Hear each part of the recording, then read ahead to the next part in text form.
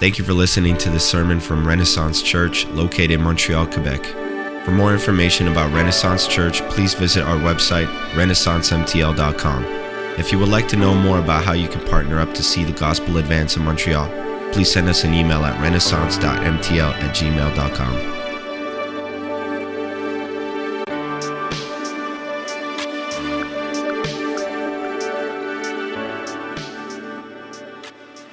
I use that term team pretty loosely. We didn't have much of a team. There were no tryouts for the team, so and there just weren't enough people for that, right? So if you wanted to play, you were in, basically. I had never played rugby before. In fact, I'd never even seen a rugby game before, ever in my life. But somehow they thought that the best thing for me would be to start at the most important position on the field. That's what they thought. They said, this guy with no experience, let's put him at the most important position on the field. And so my position was called the standoff. That's just the name of it. It's basically like the quarterback of rugby.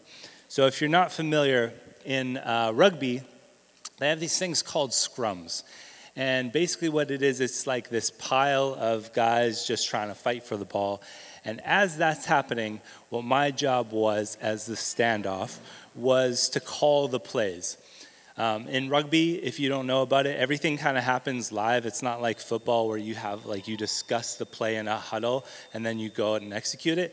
Everything happens live, and so you just yell the play to your teammates down the line, and it doesn't really matter if the other team hears it, right? They shouldn't really know what you're going to do. So that's what I would do. I would yell the team to I would yell the play to our team, and when the ball came out of the scrum, the ball would get passed to me, and we would run whatever play was called. That was what was supposed to happen. Now I remember playing. We played one game against a particular high school, and this high school, they also had a football team. So they had a rugby team and a football team. You can kind of see how those two skills will go a little bit together. Our school did not have a football team. So it was our school of like just a bunch of ragtag kids who knew nothing about rugby. And we played against a bunch of football players who probably had been playing for many years. And so needless to say, it didn't go very well for us. I remember being on the field and calling plays. And so one of our plays was called scissors. Doesn't really matter why it was called that. Basically, there was like two guys that like crossed each other's paths like scissors. It doesn't matter. But we had this play called scissors. So the scrum would happen, right? This big pile of guys. The ball came out, and as that's happening, I'm yelling to our team to play. I'm saying, scissors, scissors, right? Like everyone, scissors. This is the play that we're running. And as I'm yelling, the guy in front of me from the other team, he starts yelling the same thing. He starts saying, scissors, scissors. And then the rest of their team is saying, scissors, scissors. And I'm like, yeah, that's what we're running. That's the play that we're running. And then I quickly realize they know exactly what scissors means. They know exactly what we're going to do in this play. And so we are doomed, right? And so the ball comes out of the scrum, it gets passed to me, and I just get lit up, completely lit up. And that was pretty much over and over for the rest of the game, was me calling a play and them saying, we know what play you're going to run, and them just completely demolishing us over and over for the entire game. They were bigger than us. They were stronger than us. They knew exactly what we were going to do every single play. We didn't score at all that game, and we got completely demolished. And the reason was because we didn't come prepared, right? We weren't ready to face who we did. And yet on the other side of it, the other team came very prepared, and it resulted in their victory. Today, we're talking about being prepared for the return of Jesus. What does it look like to prepare for his return? I want to ask us here today, are you truly ready for Christ to return? And how do you know if you're ready or not? How do you know if you're ready for Christ to return? It's a little bit about what we're talking about today. If you were here with us last week, David preached for us on Matthew 24. Similar to today, the main point that we saw last week from the text was that we need to be ready for the return of Christ. And today, as Melody just read for us, we have 3 sections that talk about preparing for the return of Christ. In each section, there are 2 groups of people, okay? 2 groups of people. And so there are people that are prepared, and there are people that are not prepared. And so, again, we're going to explore what it means to be prepared for Christ to return. What we're going to see is that there's a reward for being prepared, but also what we're going to see is that there are consequences for not being prepared. So let's get into it. First thing I want us to see is that we need to prepare to endure till the end. Prepare to endure till the end. Let's take a look at our first section here. So to begin, Jesus tells this parable of the virgins and the lamps. So to understand this section a little bit better, it's helpful if we know a little bit about village weddings in Jesus' day. Okay? So in that day, on a wedding, the couple, bride and groom, they would begin their day at the bride's home or at her parents' home. And there you would have some like smaller greetings or festivities with like really close family. And then once that was finished, everyone would then leave, and there would basically be a procession through the streets leading back to the groom's home. And during this procession is when many of the guests would join in, and so they would sing and they would dance through the streets till they arrived at the groom's home. Side note, when we've been to on mission trips to North Africa, and in one of them, they had just had a well built for them by the guy that we know out there. He does a lot of water towers and wells. So they had just had this. This was the first time that we had visited since this well was made, and so we came, and I remember they paraded us through the village, and there was like a lot of drums and singing and dancing and stuff, and we were like, wow, this is a very warm welcome. And they're like, they don't do this except for weddings. And so that's kind of the picture here, right? There's a parade that goes through these villages, and there's people singing and dancing as they go, and they're going on the way to arrive at the groom's home. At the groom's home, what would happen is there would be a bigger festivity. There would be the ceremony there, and there would be a feast. Depending on how much money you had or your family had, the party could last at least a day, or it could last up to many days. And so you have this big festival of everyone kind of coming together and celebrating this wedding. So what we have in this parable, it says we have 10 virgins. Just for a little bit of clarification, when it says virgins, it's speaking about bridesmaids. So just so that makes a little bit more sense to us. So you have 10 bridesmaids here. And while the groom is at the bride's house, these bridesmaids are waiting somewhere along the way for the groom to come where they can join in the parade to the party. It says half of them have brought oil for their lamps. They're referred to as the wise. And the other half, they did not bring any oil. So then they're referred to as the foolish. What happens, though, there's a problem in this story. What happens, though, is that the groom is delayed, right? Why is he delayed? We're not sure. He's apparently at the bride's home. He can't leave. He probably has a very chatty mother-in-law, Who knows? We don't know why he can't come. But it says that he doesn't come until midnight. And at that point, the bridesmaids, they've fallen asleep. But what happens is the call goes out. There's a call in the streets that says, hey, the groom is coming.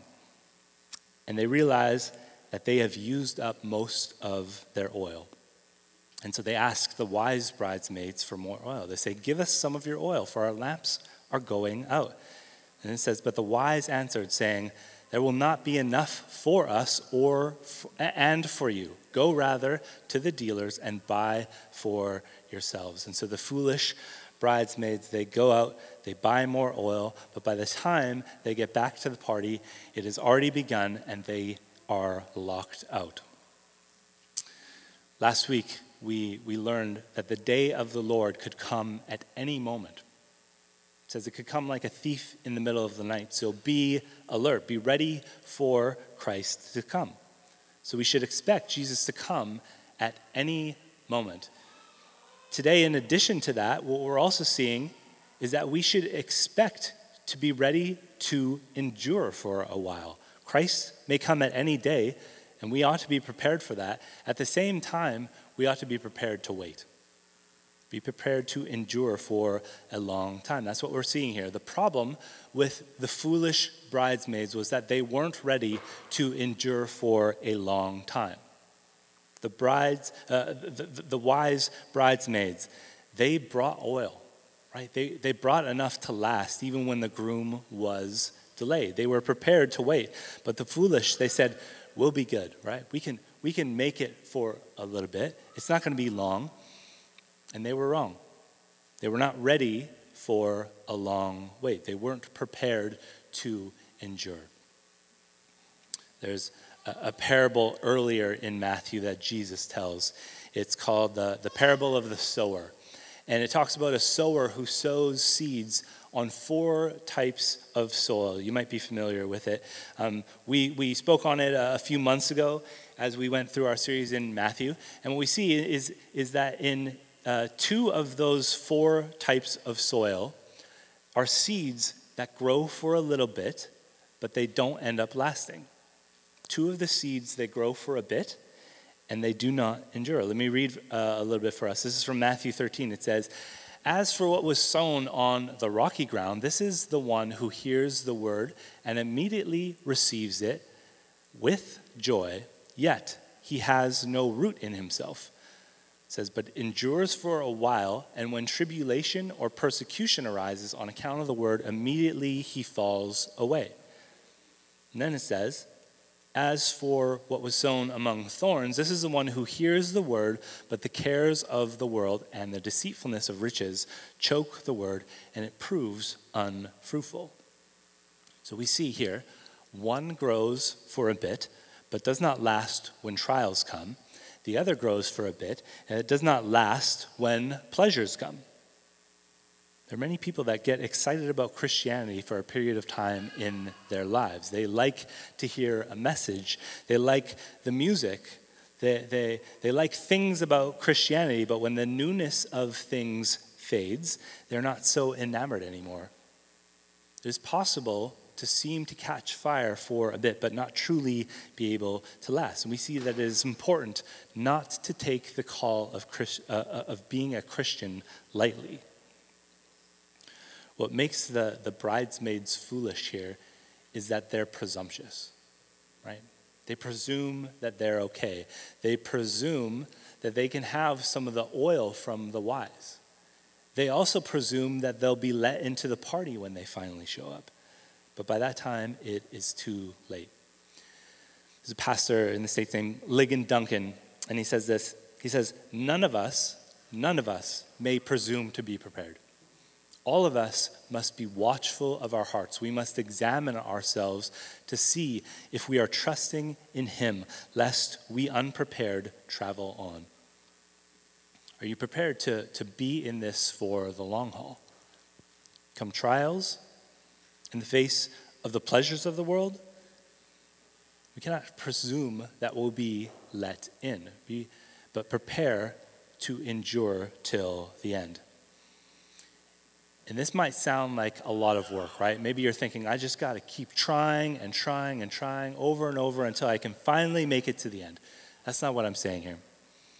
The good news is that when you put your faith in Jesus, he gives us his Holy Spirit, which keeps us till he returns. Ephesians 1, it says, "In him you also, when you heard the word of truth, the gospel of your salvation, and believed in him, were sealed with the promised Holy Spirit, who is the guarantee of our inheritance until we acquire possession of it to the praise of his glory." So we are kept by the Holy Spirit, and yet we are called not to be presumptuous, but to endure till the end faithfully.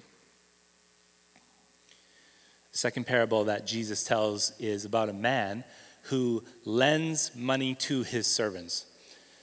Okay, so it tells us that the master in this story, he gives one servant 5 talents, he gives another servant 2 talents, and another he gives 1 talent. It says that the servants are given according to their ability. So some are given more, and others are given a little bit less. What's important to note, though, is that all of them are given a significant amount of money. I read a few different conflicting views on how much money a talent is worth. However, even on the conservative side of the spectrum, it said that a talent would be worth at least several $100,000. That's a lot of money. Others I read say that a talent could be worth millions of dollars in today's currency. Either way, what we see is that the servants are entrusted with a significant amount of money. What we're told is that the master, he goes away for a long time, and he comes back to collect what is his. So the 2 servants who had received the larger amounts, they double what had been given to them. On the other hand, though, the servant who received 1 talent, he simply just hid it in the ground. He doesn't invest it. He doesn't do anything with it. It literally just sits in the ground doing nothing.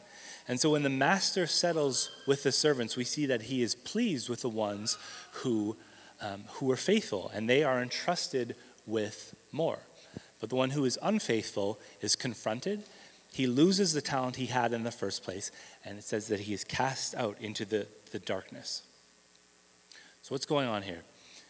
Again, this parable contains 2 types of people, those who are faithful stewards and those who are unfaithful stewards. Those who take what they have been given from the master and they use it wisely, and those who have been given much but are foolish and don't do anything with it. What we need to see is that as we wait for Jesus, he has called us to be faithful stewards. To prepare for Jesus by being a faithful steward. What I'll say with this as well is this doesn't have to do with doubling your riches here on earth, right? That's not what this is talking about. Jesus tells us in Matthew 6, he says, "Do not lay up for yourselves treasures on earth where moth and rust destroy and where thieves break in and steal, but lay up for yourselves treasures in heaven where neither moth nor rust destroys and where thieves do not break in and steal." He says, "For where your treasure is, there your heart will be also." So what is it to be a faithful steward? It is taking what God has given you and investing it in what matters. And I can think of no better investment than the kingdom of God. That's something that will never fail. And invest in the things of God. Where your treasure is, there your heart will be also. In this church, we have a group of guys who are investing their time in helping one another fight against lust and pornography. That is worth investing in. Some of the deacons recently organized a night of prayer and called many of you for prayer requests. That is a great investment. Use your God-given gifts to invest in the church. I had a wonderful meeting this week with 2 ladies from the church who have been here for less than a few months combined. One of us been for 3 weeks now. And they both saw a need in the church, and they asked if they can use their gifts to serve in the church. That is a great investment. We have another guy in this church who's been here for mere months, and he approached me the other day, and he said, "I'm interested in helping set up the church on Sunday mornings." I said, "That's great, thank you. How many weeks would you be able to do?" He said, "All of them." That is a great investment. We have a couple in the church that are engaged to be married and have sought out biblical premarital counseling so that they can love God and one another well within their marriage when that day comes. That is a great investment. We have a group of people in this church who are sacrificing their time to study sound theology and learn how they can use what God has given them to become better worship leaders, deacons, disciple makers, teachers, and so on. That is worth investing in. We have a group of ladies who are meeting every couple of weeks to study through the book of Genesis together, to dig into Scripture. That is a valuable investment. And we have a family that we are sadly saying goodbye to today who have spent the last 6 years investing in relationships here, loving the people of this church, generously giving of themselves, and are now taking their gifts and resources that God has given them and investing them in another church plant. I'm sorry.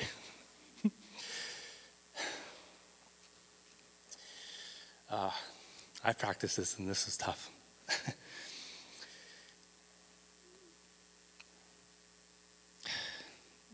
They're investing in another church plant 5 hours from here with another church family, and that is worth investing in.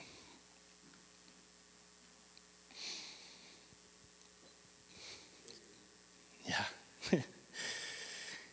It's sad and happy. So what are you investing in? Are you using this time while you wait for Jesus to be a good steward? Are you investing in things that are eternal? Take what has been given to you, your time, your money, your resources, your gifts, and invest them in what is worthwhile. Pour into the needs of the church. Invest in sound theology, teaching skills. Learn an instrument to help with worship. See the needs around you and say, that is something that I can do while I wait here for Jesus. We see that for those who invest wisely, there is a great reward from God. God commends those who are faithful. He says, well done, good and faithful servant.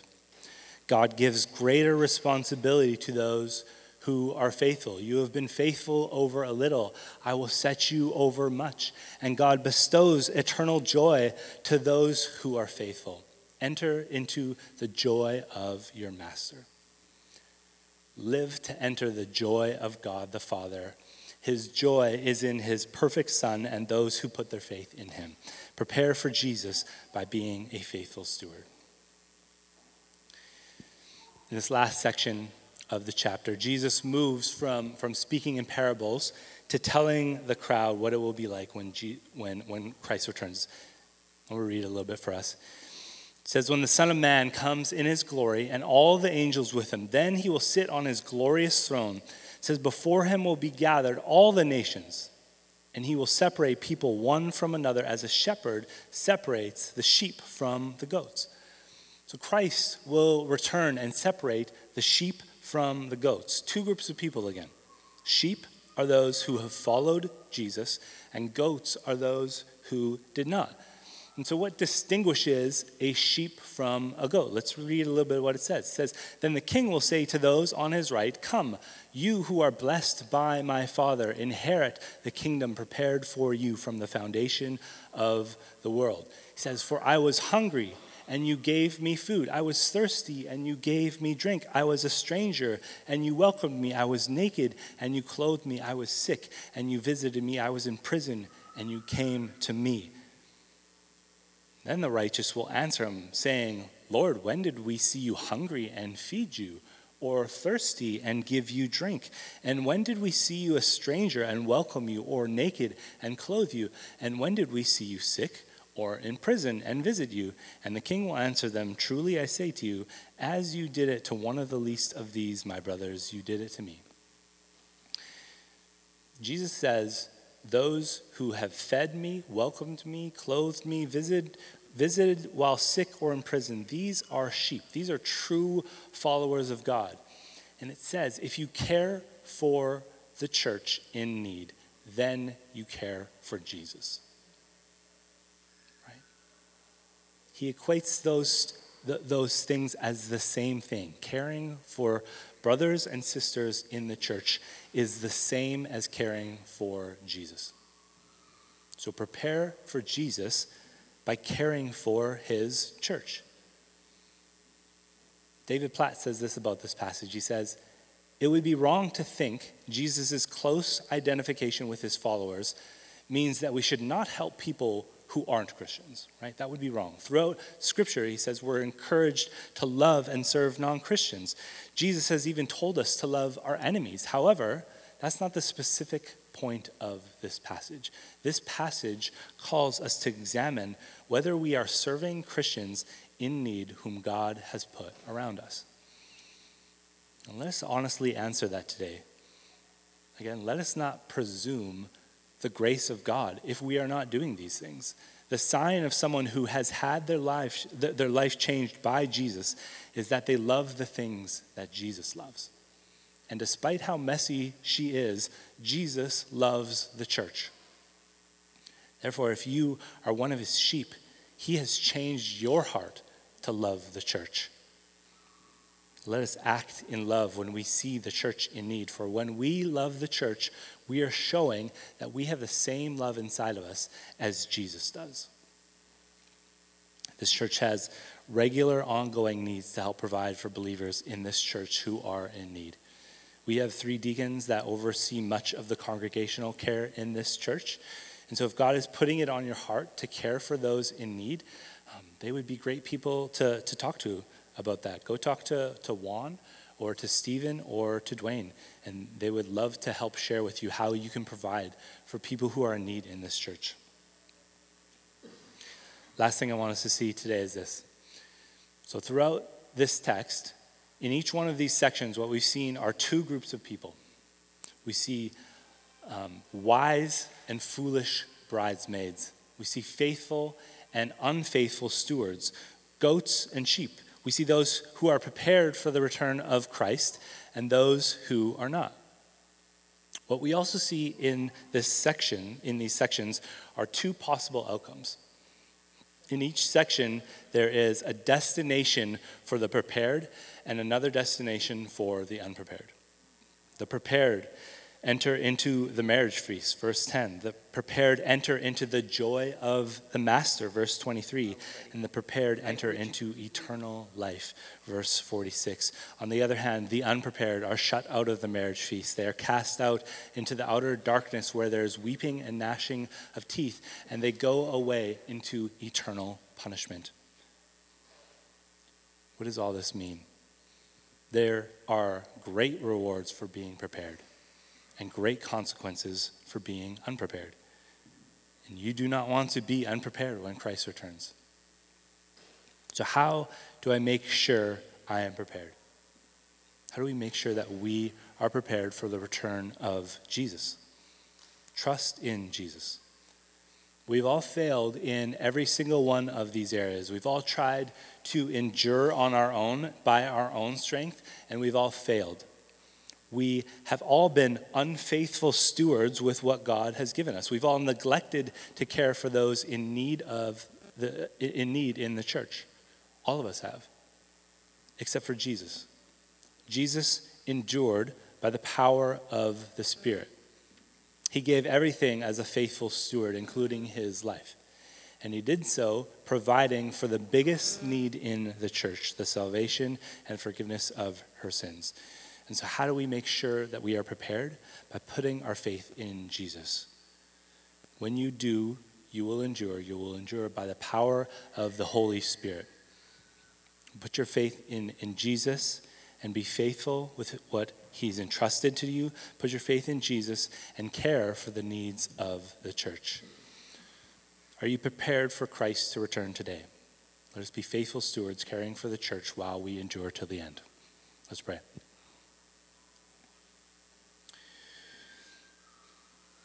God, we thank you that you are faithful.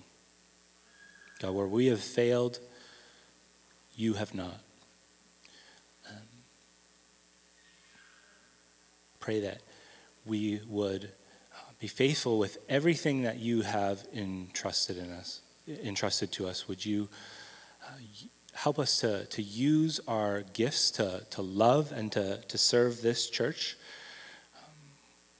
Would we be wise with all that you've given us? Would we be prepared to endure to the end? Would it not just be a quick flash and a decision that we make on the whim and have it hold no weight? God, would the decision to follow you be the weightiest thing that we consider every single day? God, will we continue to put our faith in you? And will we do that by providing for the needs of believers in this church? We know that that's what you care for, so would you align our hearts with your heart? God, we love you. Praise in your name. Amen. Before we get into worship, I want to take a little bit of time, and we're going to participate in the Lord's Supper together.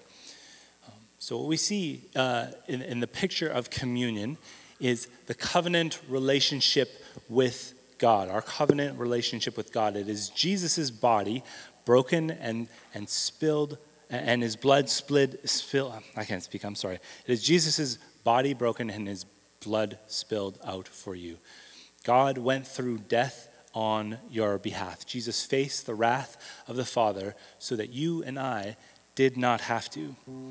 If you're not a Christian, this is what the God of the Bible offers. This is the offer for you today.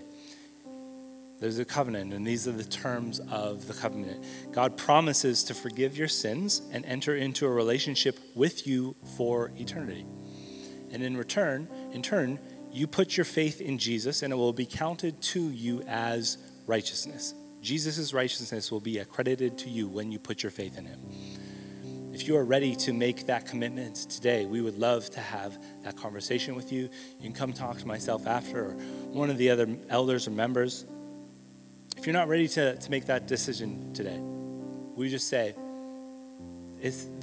just ask for you to observe this time. Taking communion is not something that saves us or anything like that. There's nothing magical that happens when we do it. In fact, as we talked about today, being a Christian is something that is a very weighty decision that we decide to do for the rest of our lives. It's not a whim to say, I'm going to go take communion, or I'm just going to do it for now. It is not a flash in the pan. We see it as a weighty decision to follow for the rest of our lives.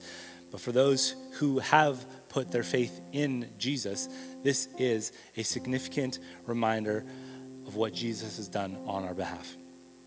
And so in a minute, what I want us to do is you can get up, and as you feel led, take communion. So on both sides here, we have some juice and we have some bread. What we can do is when you're ready, come and just take that back to your seat, and we're going to take that all together when we're all settled here. So as you feel led, go ahead and take some the bread and the juice, take it back to your seat, and we'll take it together. Thank you for listening to the sermon from Renaissance Church. If you have any questions about the sermon or would like to know more, please feel free to contact us by email at renaissance.mtl@gmail.com or reach out to us on social media. It's our passion to love Jesus, love each other, and love our world.